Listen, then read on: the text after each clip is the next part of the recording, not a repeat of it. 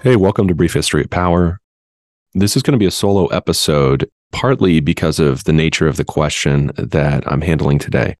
It's a really good question. It's very involved, and it's something that I, for reasons I'll explain, have been thinking about for a long time. So I saved it for myself, selfishly. But here's the question, and then we'll get into answering it. This comes from Lindsay, and she says, "Thank you for continuing this podcast. It is a bright spot of my week to listen to your conversations." Well, thank you. In contemporary right-wing Twitter, I have noticed many nihilist voices with large followings, Bronze Age pervert being the one, particularly in mind. They seem to combine this shock value aesthetic, I don't know what else to call it, with sincerely held philosophical beliefs that pay homage to Nietzsche and Strauss and pre-Socratics. They're crass and at times dismissive of Orthodox Christianity, but I can't even tell what is said in earnestness and what's ironic. You're not the only one. Last part of the question. To me, these voices and ideologies seem emblematic of the fracturing of conservatism in America. Conservatism is in quotes there. My question is, how did they get here? Who are they reacting against? Are these voices friend or foe? To what extent do we say they're right or justified in their beliefs? Or do we say that at all?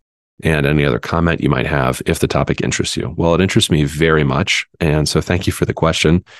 For this reason, that maybe even before I was a Christian, I was at least sympathetic to the right, broadly speaking, in America. And so I've been following this stuff for a long time, longer, in fact, than I've known anything about theology. So there's quite a bit to say on this topic, but I want to start by handling the fact that in the question, the word conservatism is in quotation marks because that's very much right. So let's talk about first the history of that term and then the movement to which the term was eventually around the 1950s into the 1960s attached. And then we can answer some of the stuff about a BHoP, whom I will call Costin Alamario, because that's his real name. And because I don't want to say the full name on air over and over again. So we'll see how we do with that. And we can answer some of the other things about where his movement has come from philosophically, but also kind of where it's going or where it could go, because there are parallels to these things in other places and times. So it's not completely unknown that a vitalist movement devoted to certain forms of physical and mental, just sheer strength would pop up, especially as a polity or several polities in this case, because there are definitely BHoP followers, both in America, but also in Europe, Australia, other Western nations, that these kinds of things pop up when that polity is in decay. So we'll talk about that and put that in some kind of historical context, because that'll help us respond to some of this. Let's talk about conservatism first. There was a time, roughly everything before World War II, when the term was not really used to describe anyone's position in American politics. Not really. And there are kind of silly reasons for that, like the term conservative was attached to the Tories in the context of British politics, and because to be a Tory was to be anti-American if you were an American during the Revolution, we tended not to pull that term into our own political discourse. We had other words, and our political debates have always been, or were up to the Second World War certainly, more about our own particular history, in the case of which conservative wasn't terribly useful. An exception to that is the idea during the run-up to the Civil War that people who just want to keep the status quo, who are going to collect into what's called the Constitutional Union Party in 1860, and that's going to do somewhat well in the South and kind of nowhere else. All that meant that they were conservative was that they wanted to keep the constitutional arrangements that we had and not change anything. So what do we do about when people try to take their slaves west? I don't know, let's stick with the Missouri Compromise from 30 plus years before. What do we do about runaway slaves in the North? Well, we capture them and bring them back to the South. just hold on to things as they are. That's what a conservative was. So again, partly because that whole position is just completely irrelevant after the Civil War, we don't have tons of people calling themselves conservative. What changes is that we get a movement after the Second World War that is self-consciously working in its own mind to conserve certain things. And some of these names are going to be familiar to some of the listeners. And if you want the complete rundown on all of this, you just pick up George Nash's relatively famous book, The Conservative Intellectual Movement in America. I think it says since 1945. And what he will do is lay out some of these names and their ideas. But basically, what you get after the Second World War, and I'll talk about two figures for the sake of time, but I think they're both they're very representative of certain things in themselves. One of those is Russell Kirk, and a lot of people are very attached to Russell Kirk, particularly Roman Catholics. He was a Roman Catholic convert himself. But what Russell Kirk is going to try to do is try to discover a set of overarching Tory-like principles, things that are being conserved over time, goods that are being sought or should be sought by every generation within the American political tradition. And a lot of that he's going to source out of the British thinker Edmund Burke, particularly in Burke's book, Reflections on the Revolution in France. If you read Reflections on the Revolution in France, you have to remember a couple things. Number one, Burke is not conserving America's political tradition, written down or not written down, or America's historical setting, which is westward expansion, conflict with Indians, conflict with Mexico, lots of things. Okay. He's talking about holding on to something that has evolved very slowly since the Middle Ages. Kirk kind of pulls that as a set of principles and says we can apply this to our own country. So he'll even do this with I think interestingly, but fundamentally wrongly, with a figure, John Randolph of Roanoke. Very strange guy, if you want to look him up. Very interesting guy, very weird. But John Randolph of Roanoke was a political figure in the early Republic who thought that the Jeffersonians, what were called the Democratic Republicans, had just basically betrayed the principles on which we had fought the revolution and then ratified the Constitution. Okay. So there's always this attachment to principle. The thing that I sort of distrust about it is that becomes wildly ahistorical really quickly. And the problem is, and this is, Kirk was not a practicing politician at any level that I'm aware of, like not even on the town council or something. The problem there is that that's really flattering and interesting to academics, because academics, by definition, generally speaking, are divorced from political life. And by political, I mean public and public decision making, right? That's partly usually why they seek that way of life, because they're sort of retired, right, from lots of things about everyday life in order to think. Here's the difficulty. That's not how politics work. That's not how public life works. You can't just retreat. Okay.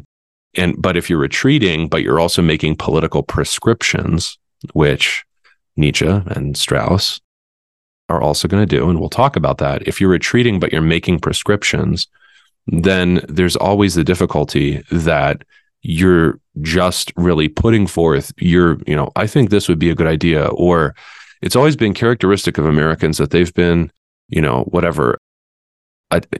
attached to tradition, local traditions. And there's a whole subculture and micro industry, if you are interested. And it sounds like from the question, you actually know a fair amount about the history of conservatism. You can look into this. But things like Front Porch Republic, among others, are going to put forth this always like quasi-real version, principled, here are the principles we're following, quasi-real version of life, and then tell you that that's what you need to do. I can be just as sentimental about rural American life as anybody else. The problem is most people live in or near a major city. The problem is we have military bases throughout the world. You have to talk about those things. You can't ignore them. And there's something about Kirk and this sort of principled Toryism that it always seemed to me somewhat unreal. I mean, even just the fact, and this is not even to evaluate him theologically, but it's like, you're a Roman Catholic. Outside of Louisiana, historically, you don't matter in America. That's not traditional. You might think it's right. That's fine, but it's not traditional. And that's some of the critique that I've offered in various ways before, of basically everything being trad, is if it's going to be anything more than superficial, or anything more than your own best guess, or anything more than I think this is cool, then it needs to have some kind of contact with everyday life. And if you're going to tell me that you're a traditional American conservative, but you're a Roman Catholic, which historically in American politics, that meant you had too much of an attachment to a foreign power. That was always the question when Catholics in the 20th century started to run for president. Are you actually going to follow the Pope if he tells you to do something? I have trouble believing it. Okay. The other figure, and in his own way, he's a lot more important than Russell Kirk, but I have not just disagreements, but disdain for him, is William F. Buckley. Most famously, in addition to being an intelligence agent, William F. Buckley was the longtime editor of National Review.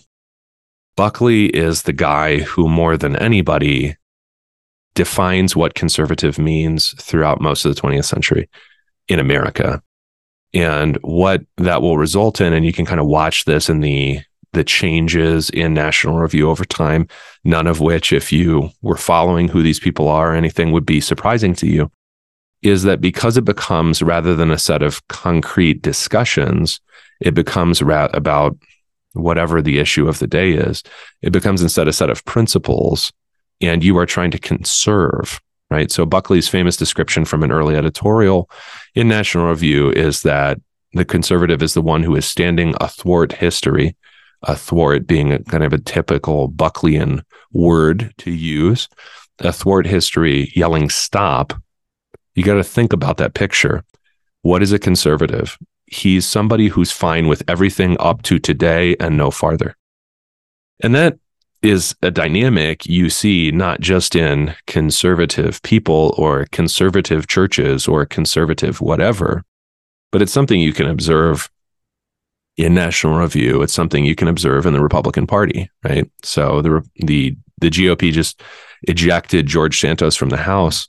How did we get to the point where we have a flamboyantly homosexual GOP representative in the House? How did we get there, right? Because the idea here, or the tick, and what's interesting about this is that at various times, Buckley would sort of, in a very high-handed fashion, determine that someone was now unacceptable in conservatism, usually because of a lack of interest in American intervention abroad. That's probably the biggest reason. Also because he was often something like a Southerner with different views on race relations than Buckley is from New England. He's not exactly a Yankee in the sense of Puritan stock. He's Roman Catholic. But, if you grow up in Connecticut in enormous privilege, as he did, you're going to have different views on race relations than somebody who grows up in rural Alabama or rural Mississippi, like a Sam Francis type of person. So Buckley sort of appointed himself as the Pope of conservatism, and then he would excommunicate people. What he would also do, however, is this principle of standing athwart history, yelling stop, doesn't mean that when National Review starts in the early 1960s, you're going to stop there. So the National Review is against, for instance, the 1964 Civil Rights Act. Of course, you don't have to remember that or worry about that now, because National Review has moved with the times. So you can get, fairly gay friendly writing in National Review at this point. And if you wanted something that resembled National Review of, say, the 1980s or 1990s, now you'd have to go to something like The American Mind or anything else produced by the Claremont Institute, ironically, as we'll explain. But the principle of, I go up to some point and then I say, okay, I don't want to go past that. You can see how flexible that is, and therefore how politically useful that is really only to your enemies, right? If your enemies can convince you that you are dealing with a situation that is, you're fundamentally a bad person if you don't accept transsexuals, okay? That it's that's so like 2005 for you to not accept transsexuals. Well, now what you're going to do is you're going to move to a position where you say, look, I'm fine with transsexuals living their lives. I just don't want them to adopt children. Well, now we have conservative commentators like Dave Rubin who are themselves homosexuals, and they're adopting children, something that Democrats weren't even particularly in favor of in the 1990s. So what happens here is that conservatism has become, certainly publicly, and this is a lot of people's dissatisfaction with the Republican Party, is because they're always moving and flexing according to the dictates of the left, right? So a conservative just becomes somebody who is basically not really able, for various reasons, to be a leftist, but he can be useful to the left, or he can play his own part in the political dynamic, because he represents those people who are not completely comfortable with what's going on right now, but nonetheless, he's not a bad person, or he's not crazy like Joe Biden back in the 1970s speaking against against forced busing of school kids to further integrate schools, right? So the conservatism, I think, fractured rightly. One of the major catalysts is, of course, the 2016 Trump campaign, but it was coming a long time before then, because it really only had any sort of coherence or integrity where things were not moving so fast and debates did not have such high stakes. Okay. So when I first started paying attention to these things more than 20 years ago, the stakes were completely different. It was, there was a lot of debate about the estate tax, about the federal estate tax, right? The so-called death tax. And if you go back and you look at debates about intervention in Afghanistan or intervention in Iraq, you're still dealing with societal consensus on things like gay marriage. You're still dealing with societal consensus on, we're going to try to be colorblind, right? That's definitive. I think a lot of people who listen to the show are sort of confused sometimes, because they're like, well, I was told I was supposed to be colorblind, and now I'm not supposed to be colorblind. And what am I supposed to do? Well, that was all still going. That was a going thing back in 2004, right? Conservatism can handle relatively slow moving things. You could even, if you wanted to, our society is, I think, old enough to do this. You could say, well, my conservatism is that I am trying to hold on to good things that have always been here. So I'm trying to hold on to the land that my family gave me, or whatever it is that you're trying to hold on to. That's fine. If things are going to change quickly, though, it's really hard to to use this principle of, you want to stand athwart history yelling stop, because history doesn't care. Right? It doesn't matter that you wish things were slower, or people were nicer, or that life weren't the way that it is where you are right now. I mean, that it just doesn't matter. So conservatism was going to fracture anyway.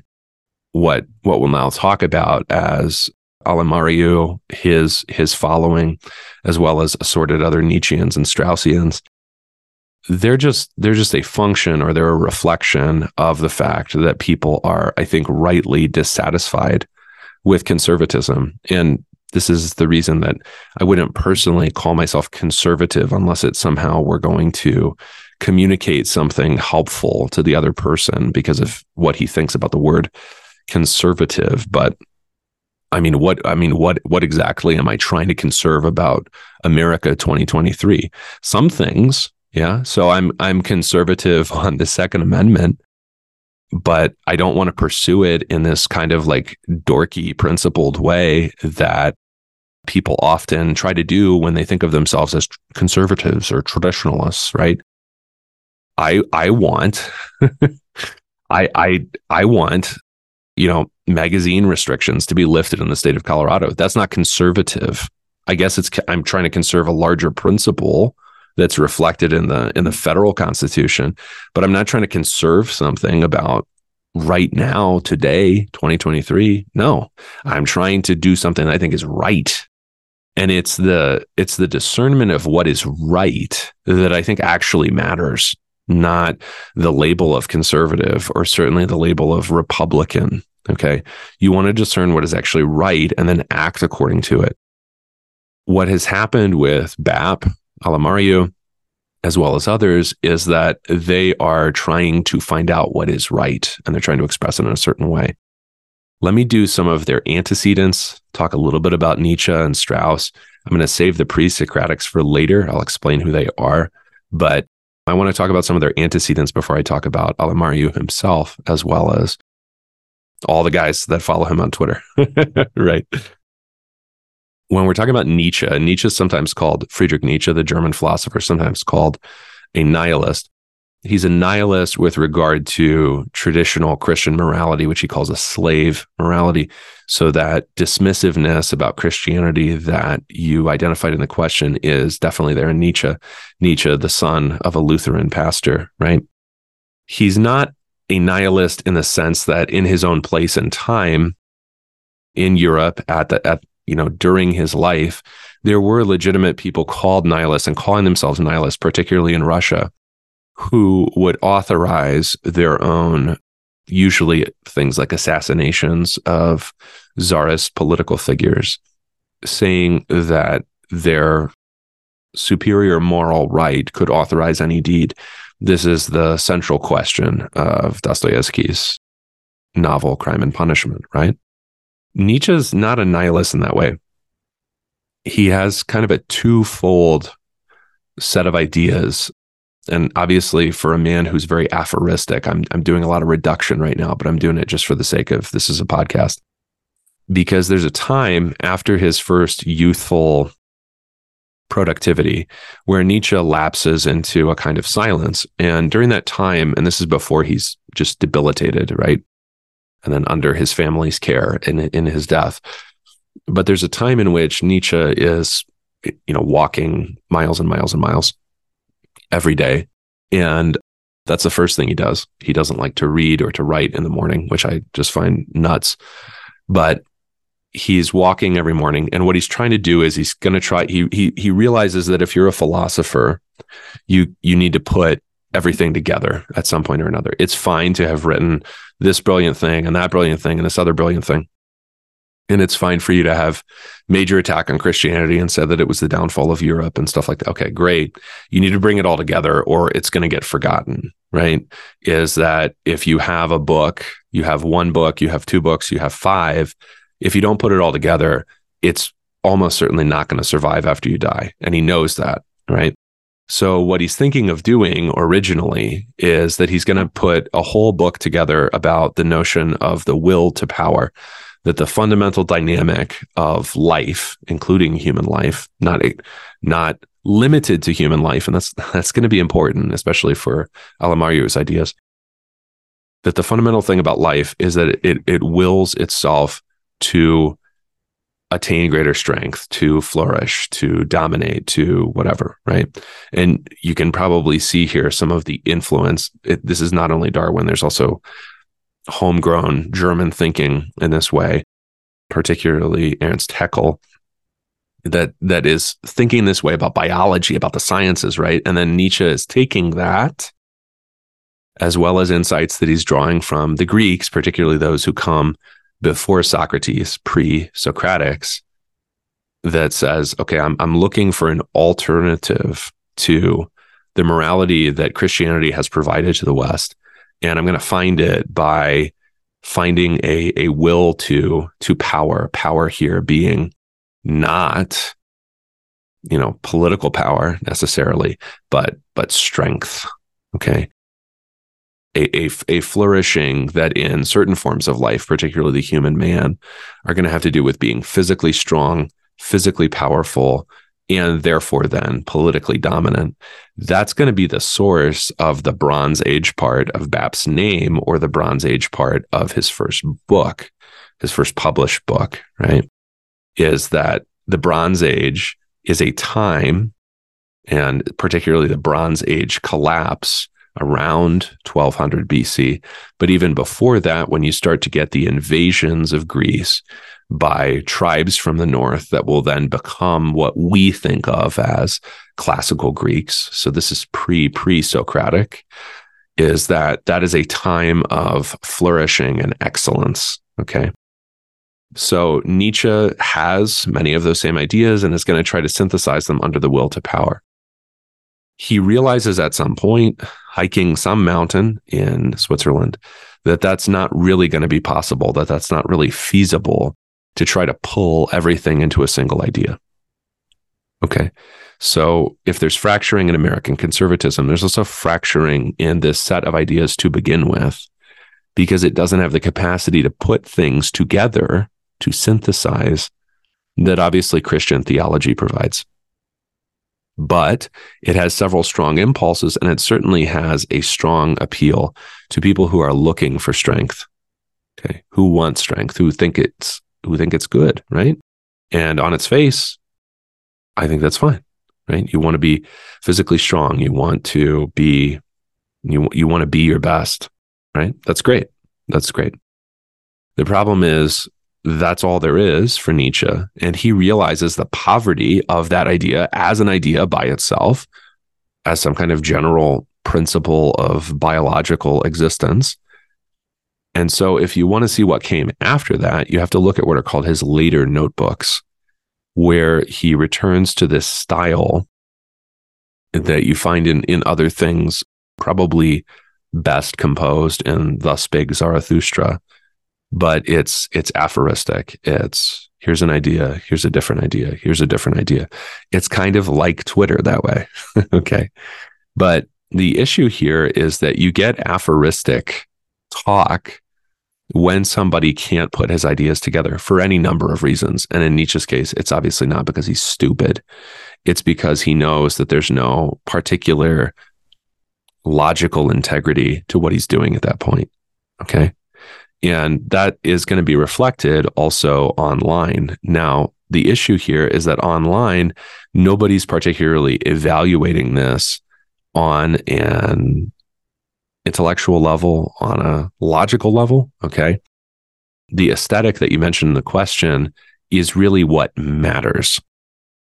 That's a problem for trads. That's also a problem for the followers of BAP, is that it's an aesthetic. It's an aesthetic about how you look, and it's an aesthetic about how you behave, and it's an aesthetic. Aesthetics I look at kind of like public political coverage. It's not fake, but it's also not exactly the truth. It's theater.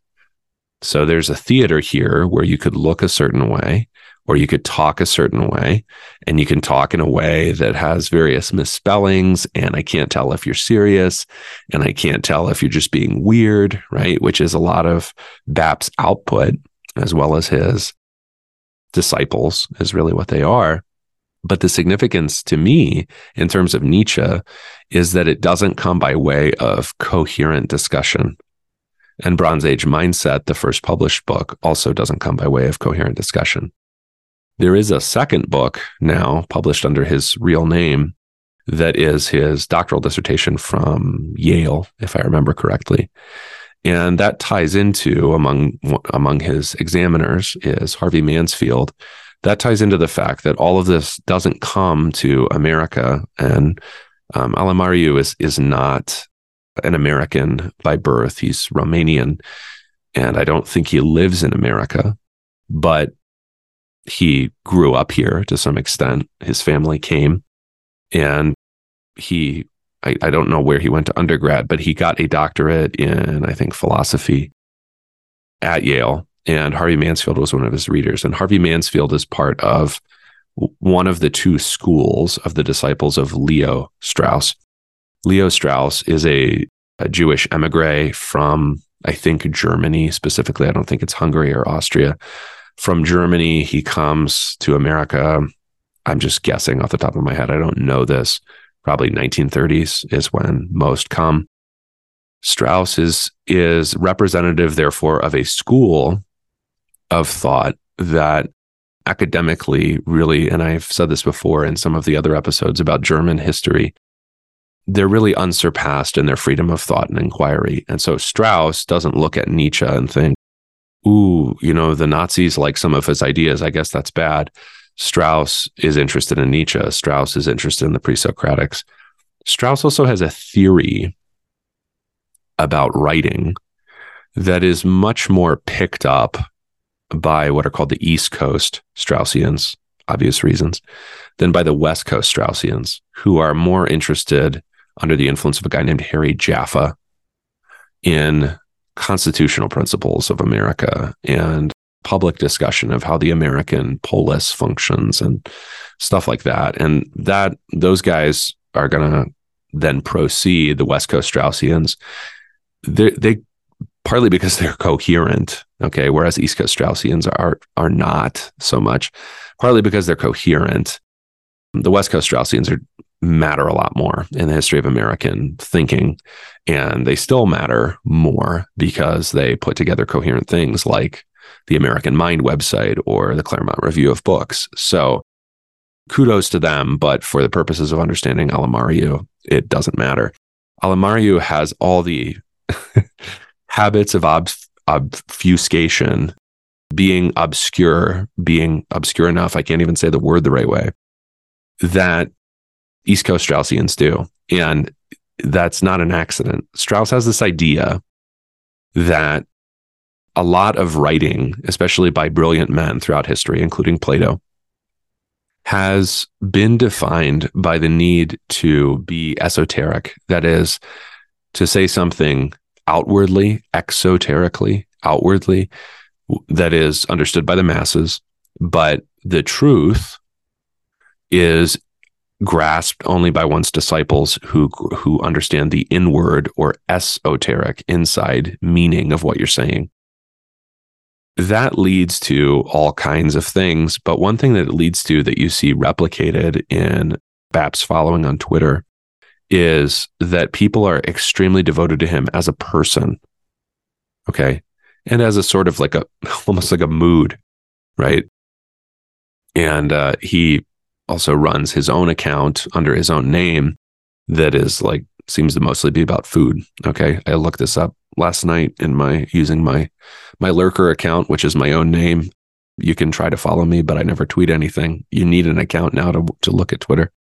So I looked at Costin Alamariu's account, and it's like food reviews. Okay, so there's a certain, people on TikTok would call this, self-branding. So the self-branding is what makes possible the idea that people are going to be extremely devoted to you as a teacher. There's at least two different reasons for that. One, and this is to answer your question, to what extent do we say they're right or justified in their beliefs? And there's a lot of things we could talk about. We could talk about gender relations and the idea of the longhouse. That is, that men are generally trapped in women's ways of doing things and thinking and operating, and both men and women hate that. We could talk about the need for personal strength, and I mentioned that earlier. There are lots of things, and you can read his books if you want to. I haven't read the second one. But to begin to answer that question, to what extent do we say they're right, is that you're dealing with something that is ultimately not really about an idea or a way of life that would be actually available to a large number of people. Okay. But it does have very direct contact with the lives of young men who feel weak or who feel feminized or whatever. And then, BAP is telling them, do this, that, and the other. And then you got all kinds of hangers on, particularly on Twitter, who are going to, sell them supplements and give them health advice and all kinds of stuff, right? But the point is, because it has actual contact with an actual problem, as opposed to say, where conservatism means, low taxes or something. Because it has contact with an actual problem, people are listening. That's why. That's why people care. So whether all of this is completely astroturfed, which some people suggest about Alamario, or it's not, the reason that he has such a following is because he's talking about things that are actually occurring to some degree. Okay. The other reason that he's going to have such a following is because he has created such an identifiable personal brand. Okay. And I've expressed before on the show my issues with that idea. Basically, it's that when you have a personal brand, and all of us have verbal habits, which you hear on this podcast, even with me, whatever other things you can think of that go into somebody's quote brand, what you're dealing with in that case is something that you can either choose to make a matter of whether people are listening to you, or you can choose not to. Okay. So Alamario does a podcast. He doesn't do video as far as I know, even now that he's using his own name in many ways. So there's some branding that has been avoided there, but the tone, the subjects, lots of things are very much part of a brand. Leo Strauss was himself like that in his own academic way. And what that does is that it attaches people to yourself. I don't really think that that's unnatural. I just don't actually think it's good, usually long term, unless you're going to try to do something in a public way. And I mean, like, you are going to enter public life. Alamario is not going to do that, not in the United States. I don't think he lives here. I don't think he feels responsible for it. Fine. I mean, he probably has like an EU passport or something. Doesn't matter to him, right? The difficulty there is, and the reason, the place where I kind of stop agreeing generally, and I guess we could pick up individual beliefs, or I could buy Selective Breeding and the Birth of Philosophy. That's a dissertation about the birth of eugenics and the concept of nature in ancient Greece. The place that I stop agreeing is generally where solutions are trying to be provided. And I stop agreeing for this reason, that I don't actually trust somebody who's trying to tell me about what to do in public life, who's trying to talk about the Bronze Age, has not himself been in combat. So there's a certain brutality there that he's suggesting that he has never been responsible for, but who is not actually engaged in these things. So if you want to, just give you an example, you want to tell me what's wrong with my family. Great. Are you a member of my family? Or do you have any stake in my family actually doing better in the ways that you're suggesting? You want to tell me what's wrong with LCMS? Everybody wants to tell me that, okay, specifically. Great. Are you personally engaged in any way? It doesn't mean that you're wrong. It means that if you're going to accrue influence, in a very internet kind of way of putting it, you also have to accrue responsibility. You shouldn't have power without responsibility. Power's fine. Strength is great. Responsibility needs to be yoked to them. Nietzsche would call that slave morality. I think Nietzsche fundamentally misunderstood how strong Christ is. I think he did. I think he misunderstood the teaching of the Sermon on the Mount, and that the proof of strength is in resurrection, not necessarily in complete dominance over one's enemies at every point. I think he misunderstood that. Okay. But let's begin to answer some of these other questions. I said, here's where we agree. Are these voices friend or foe? And we'll kind of wrap up over the next 20 minutes by talking about providing kind of an extensive evaluation. Okay. The reason that this is popular is both among young men for the reasons I stated, but also I think it's intriguing to people because it is an ideology for a time of collapse. That's right there in the title, Bronze Age. It's a time of collapse. Things are falling apart. We all see that in various ways. We could talk about the industries we work in. We could talk about the families that most don't go to church and we're the only ones left in our family to go to church, or whatever you want to talk about. When things are falling apart, an idea that all will be swept before by some kind of strong agent, as the Bronze Age collapse brought completely different groups to power in the Mediterranean, or you could say the classical world. People are going to be interested in that. People think it's cool. And not just in a superficial sense of the word cool.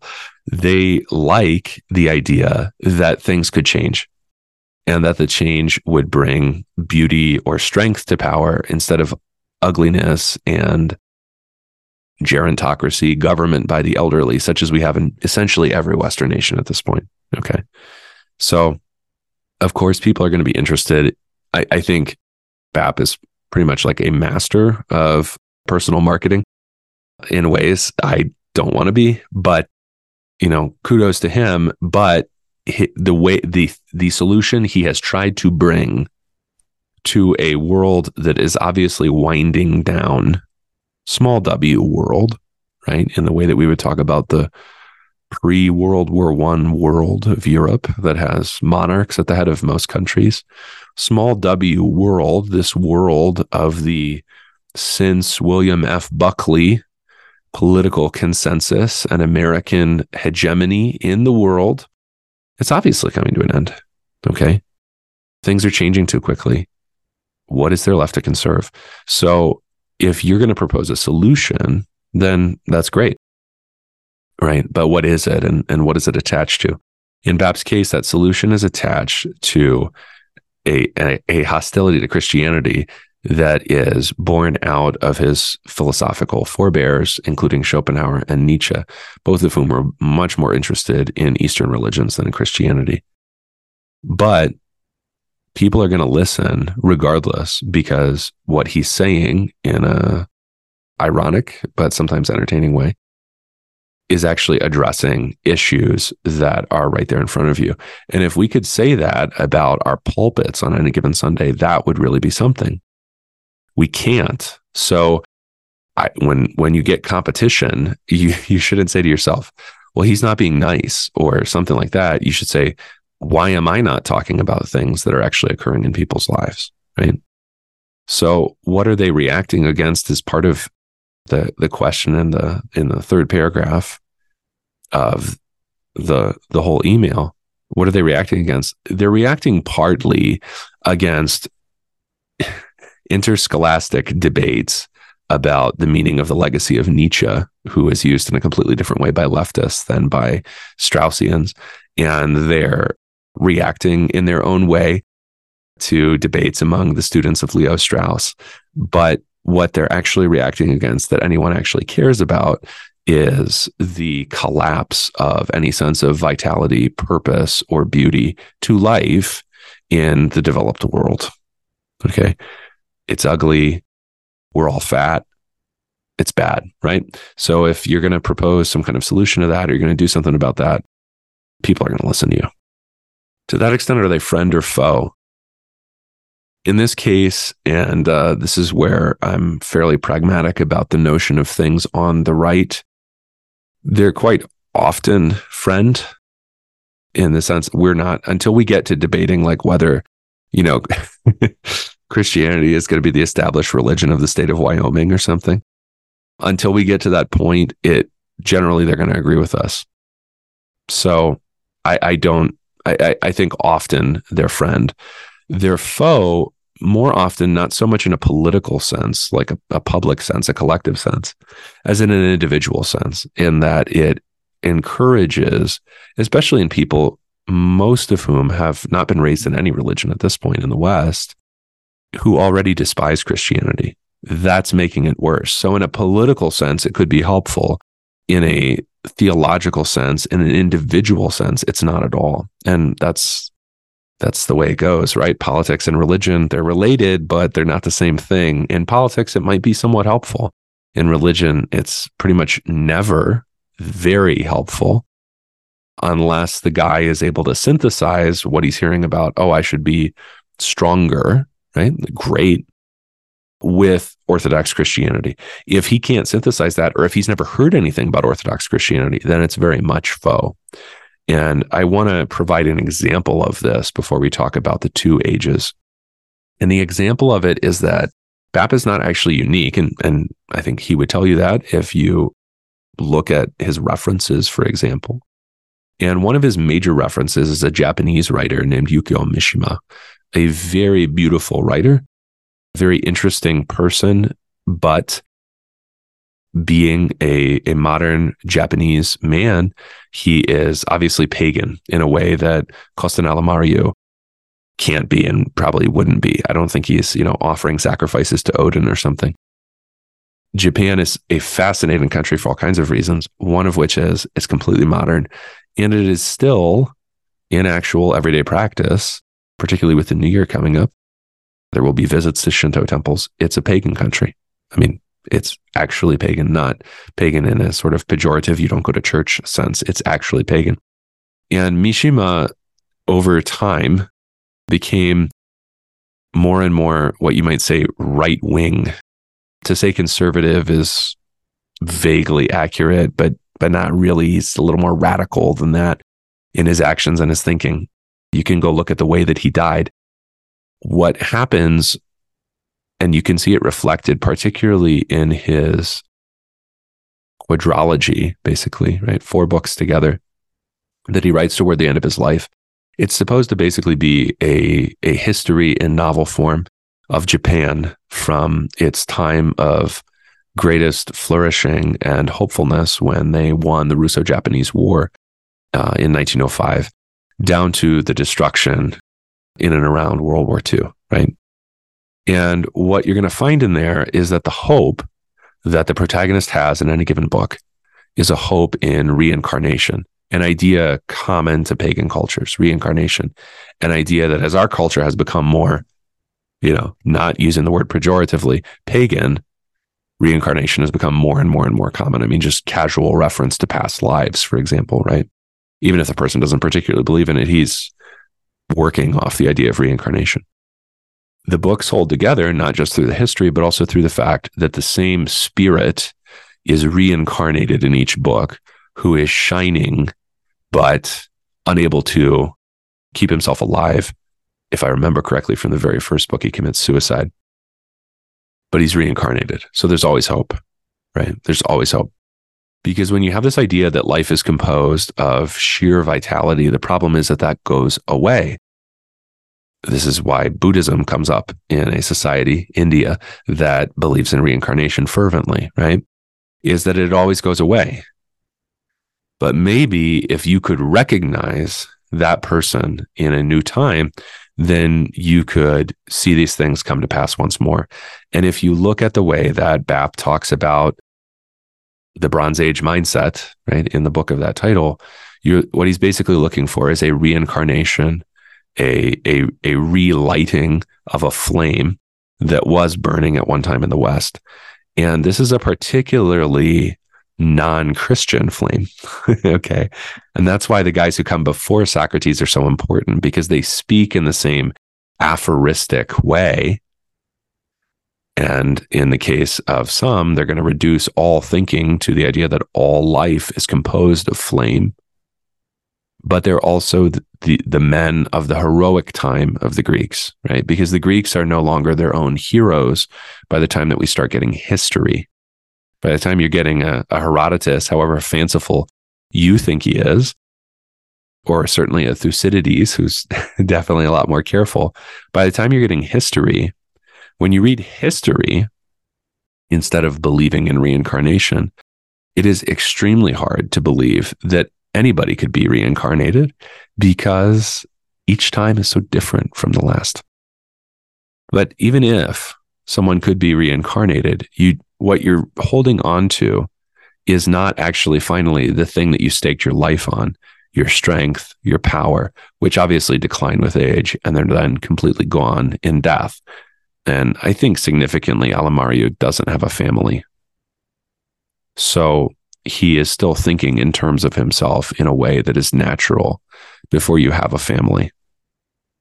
I don't blame him for it, but Therefore, take everything he says with a grain of salt. He has no family.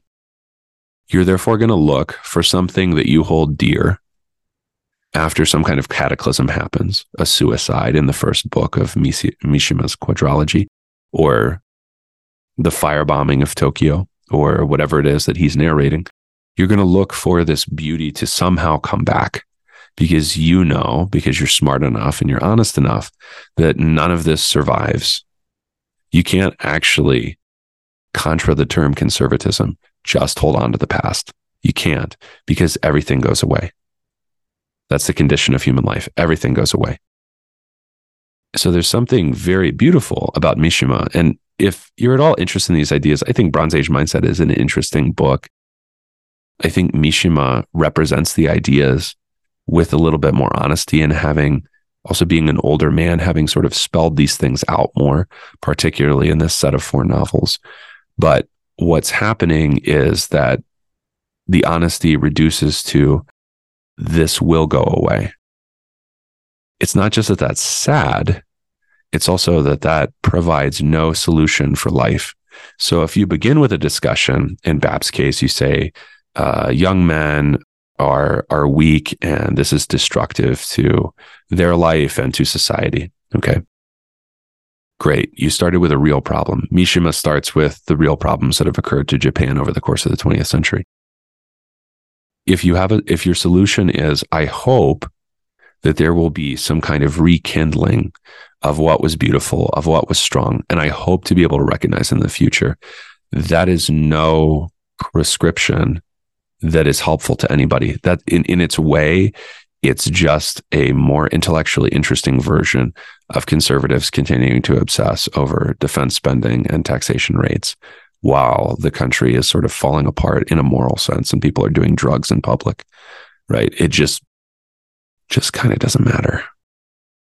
So what I would propose is that when you're thinking about these things theologically, so politically, you could say, somebody who follows BAP on Twitter also thinks like immigration is a problem and we can't have an uncontrolled southern border. Or somebody who follows BAP on Twitter also thinks that seed oils in my food is a bad thing. That's fine. That's fine to have that guy as a political ally on those issues.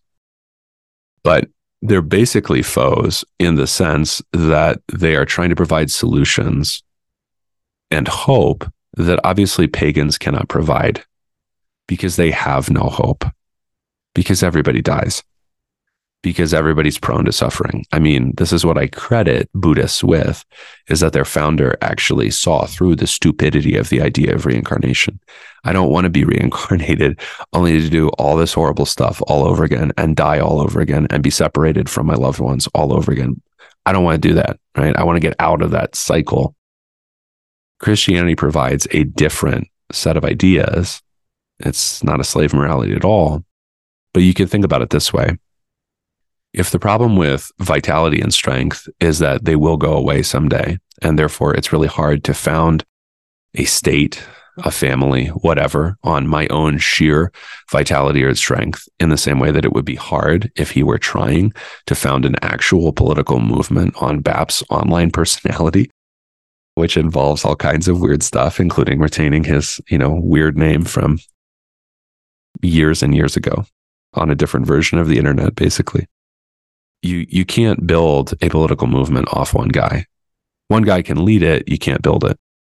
You can't build a state off a single set of one generation strength whereby they've conquered something, right? A good example from Greek history is that the Spartans, the people we know as the Spartans, are really just a conquering upper class. And after they conquer the native population of Sparta, they then have to write a constitution to figure out how they're going to stay there, because just the sheer idea that they conquered doesn't mean that they'll be able to stay.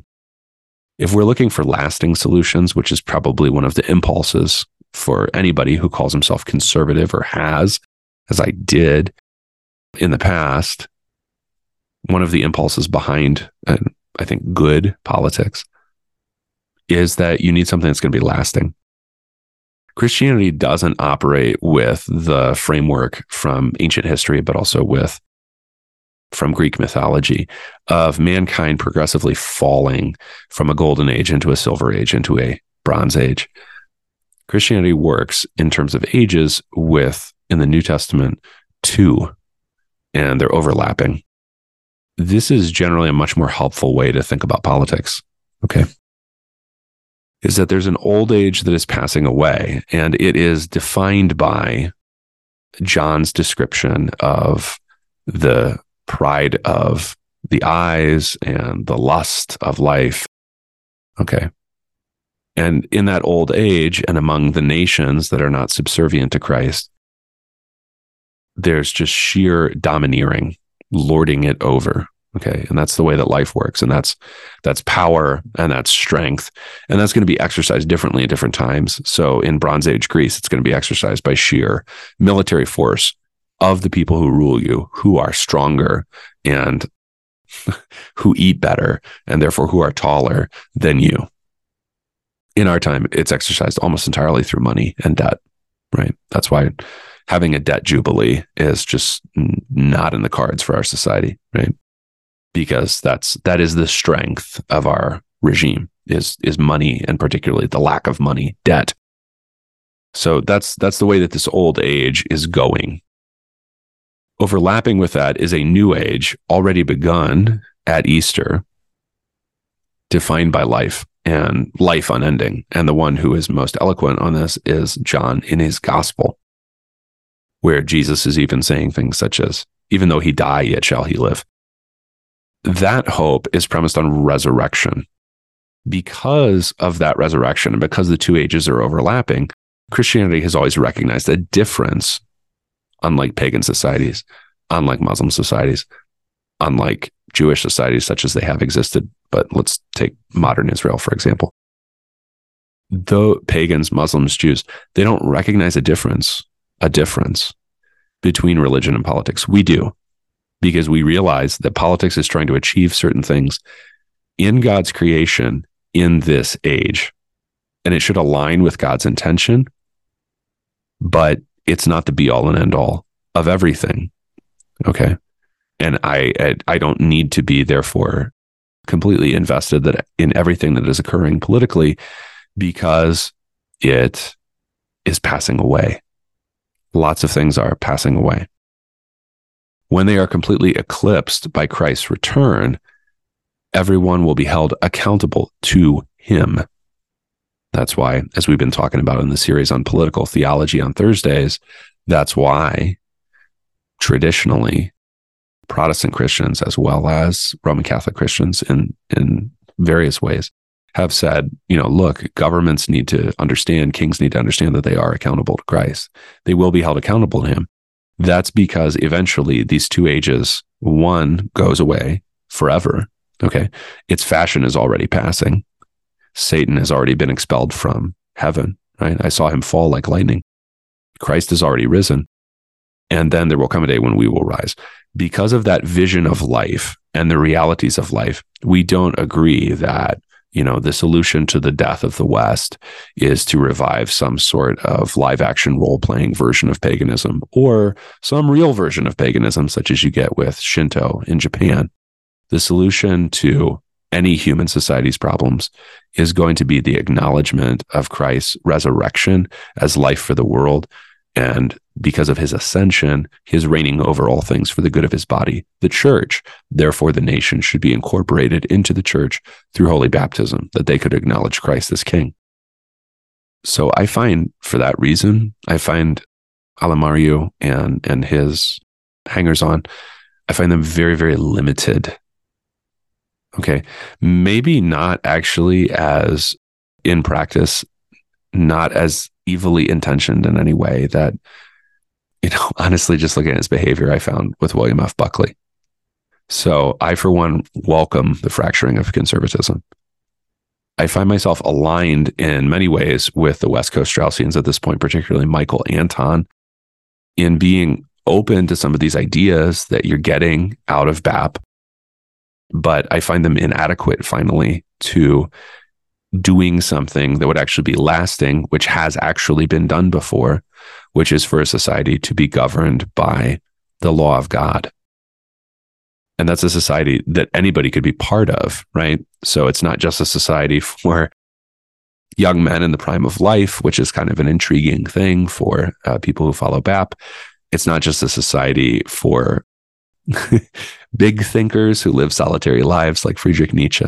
It is something that can account for all of God's orders of creation, could account for something that you basically never find discussed among BHoP or his followers, which is the existence of the family. I think most of them probably don't have one. But what it can do, what we can do, is to think in terms of a two ages mindset and understand that the fashion of this world is passing away and we are building for eternity. So we're doing all that we do in our families, in our churches, in our governments, in our wherever at work. We are doing all that we do so that we, with the talents that we've been given, can render back to the Master thanks and praise for his gifts. That's our lives, right? That's what we do. And if you're a young man, it's good for you to be strong. If you're an old man, it's good for you to be strong. But that's not all. And it's good to, in a society that needs to defend itself, to have strong men defending it. But that is not everything. And if you read Mishima, who has a longer historical timeline than BHoP, you'll actually see that he says, wow, what happens when a man who was once strong now just goes away? If you believe in the resurrection, nothing ever quite entirely goes away. Right? What is whispered now will be shouted from the housetops. So that's how I think about the relationship between religion and politics. That's obviously going to be completely different from somebody who is, with more or less seriousness, a pagan, right? Obviously.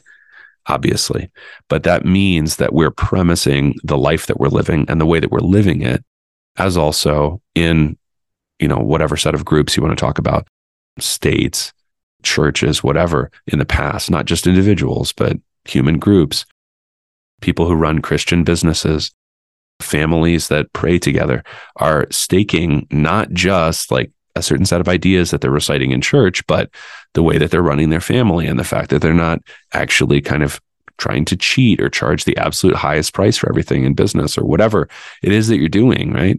Why are you doing that? Because you know that you're answerable to the King. You're answerable to the King. You're not just answerable to your own strength or your own sense of power or kraft, right? You are answerable to the King. I think that's a much more positive vision for the future. Also for whatever is called conservative, what I would just prefer to call the right in America. That's a much more positive vision for the future than to try to say, oh, if we could only get back to talking about the things that we used to talk about in the 1990s, or if we could only get back to behaving the way that I imagine that Greek warriors did in the 1200s BC, or whatever it is that you're trying to get back to, you can't go back, right? You're not going to reincarnate the 90s. A lot of us, furtively believe in reincarnation when we just wish that we could go back to a time that we found more comfortable to live in. I believe in resurrection, so I'm looking forward, and then I'm premising what I'm doing now until either he comes again or I die and then rest in him. I'm doing what I do now in view of the resurrection. The rest of it doesn't matter, okay?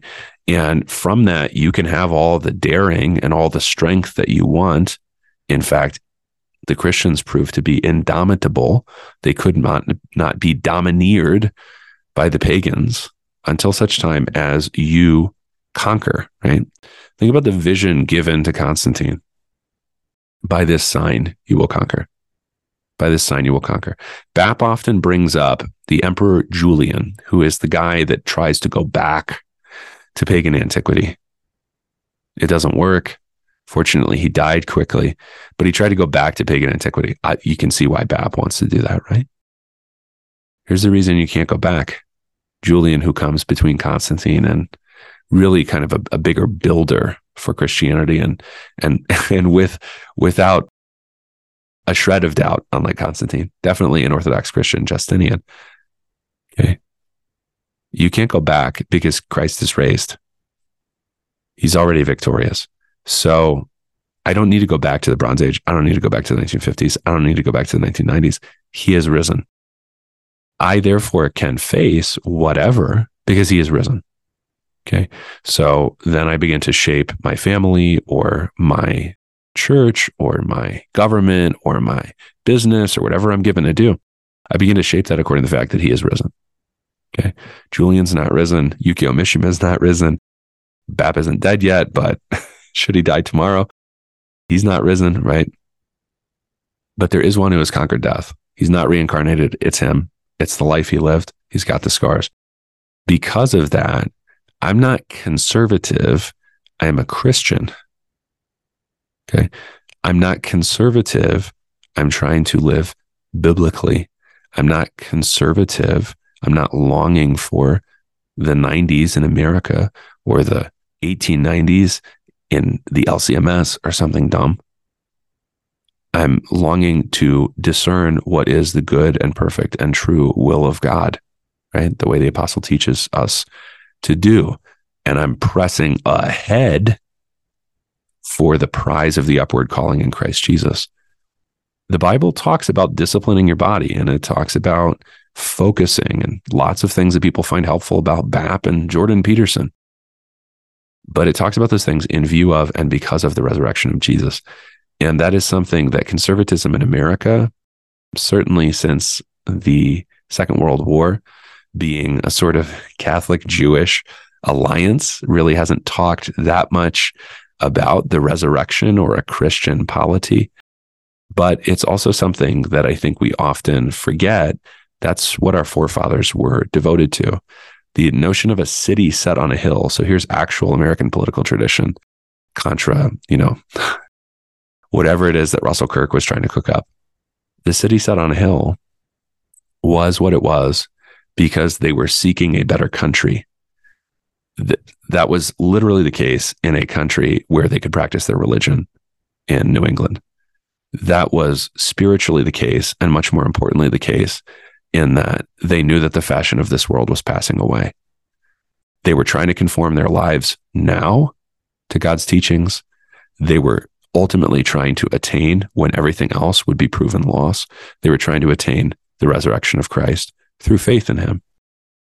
That's a two ages mindset, and that's the right one. Are you looking for a Christ-centered healthcare provider? One that values life no matter the stage and knows that we are made in the image of God and thus have inherent regenerative abilities? Or are you a healthcare provider looking to escape the increasingly woke system that employs you? Direct eCare can help. We are a concierge telehealth company founded by a cradle Lutheran who takes his God-given vocation seriously. We offer our patients direct, unfettered access to our providers with unlimited, as-needed telehealth services for only $35 per month or $370 per year. We are currently able to provide care to patients in the state of Idaho only, but are actively seeking providers in other states that would like to partner with us to start their own direct eCare clinic. Whether you are a prospective patient or an interested provider, you can learn more at www.directe-care.com.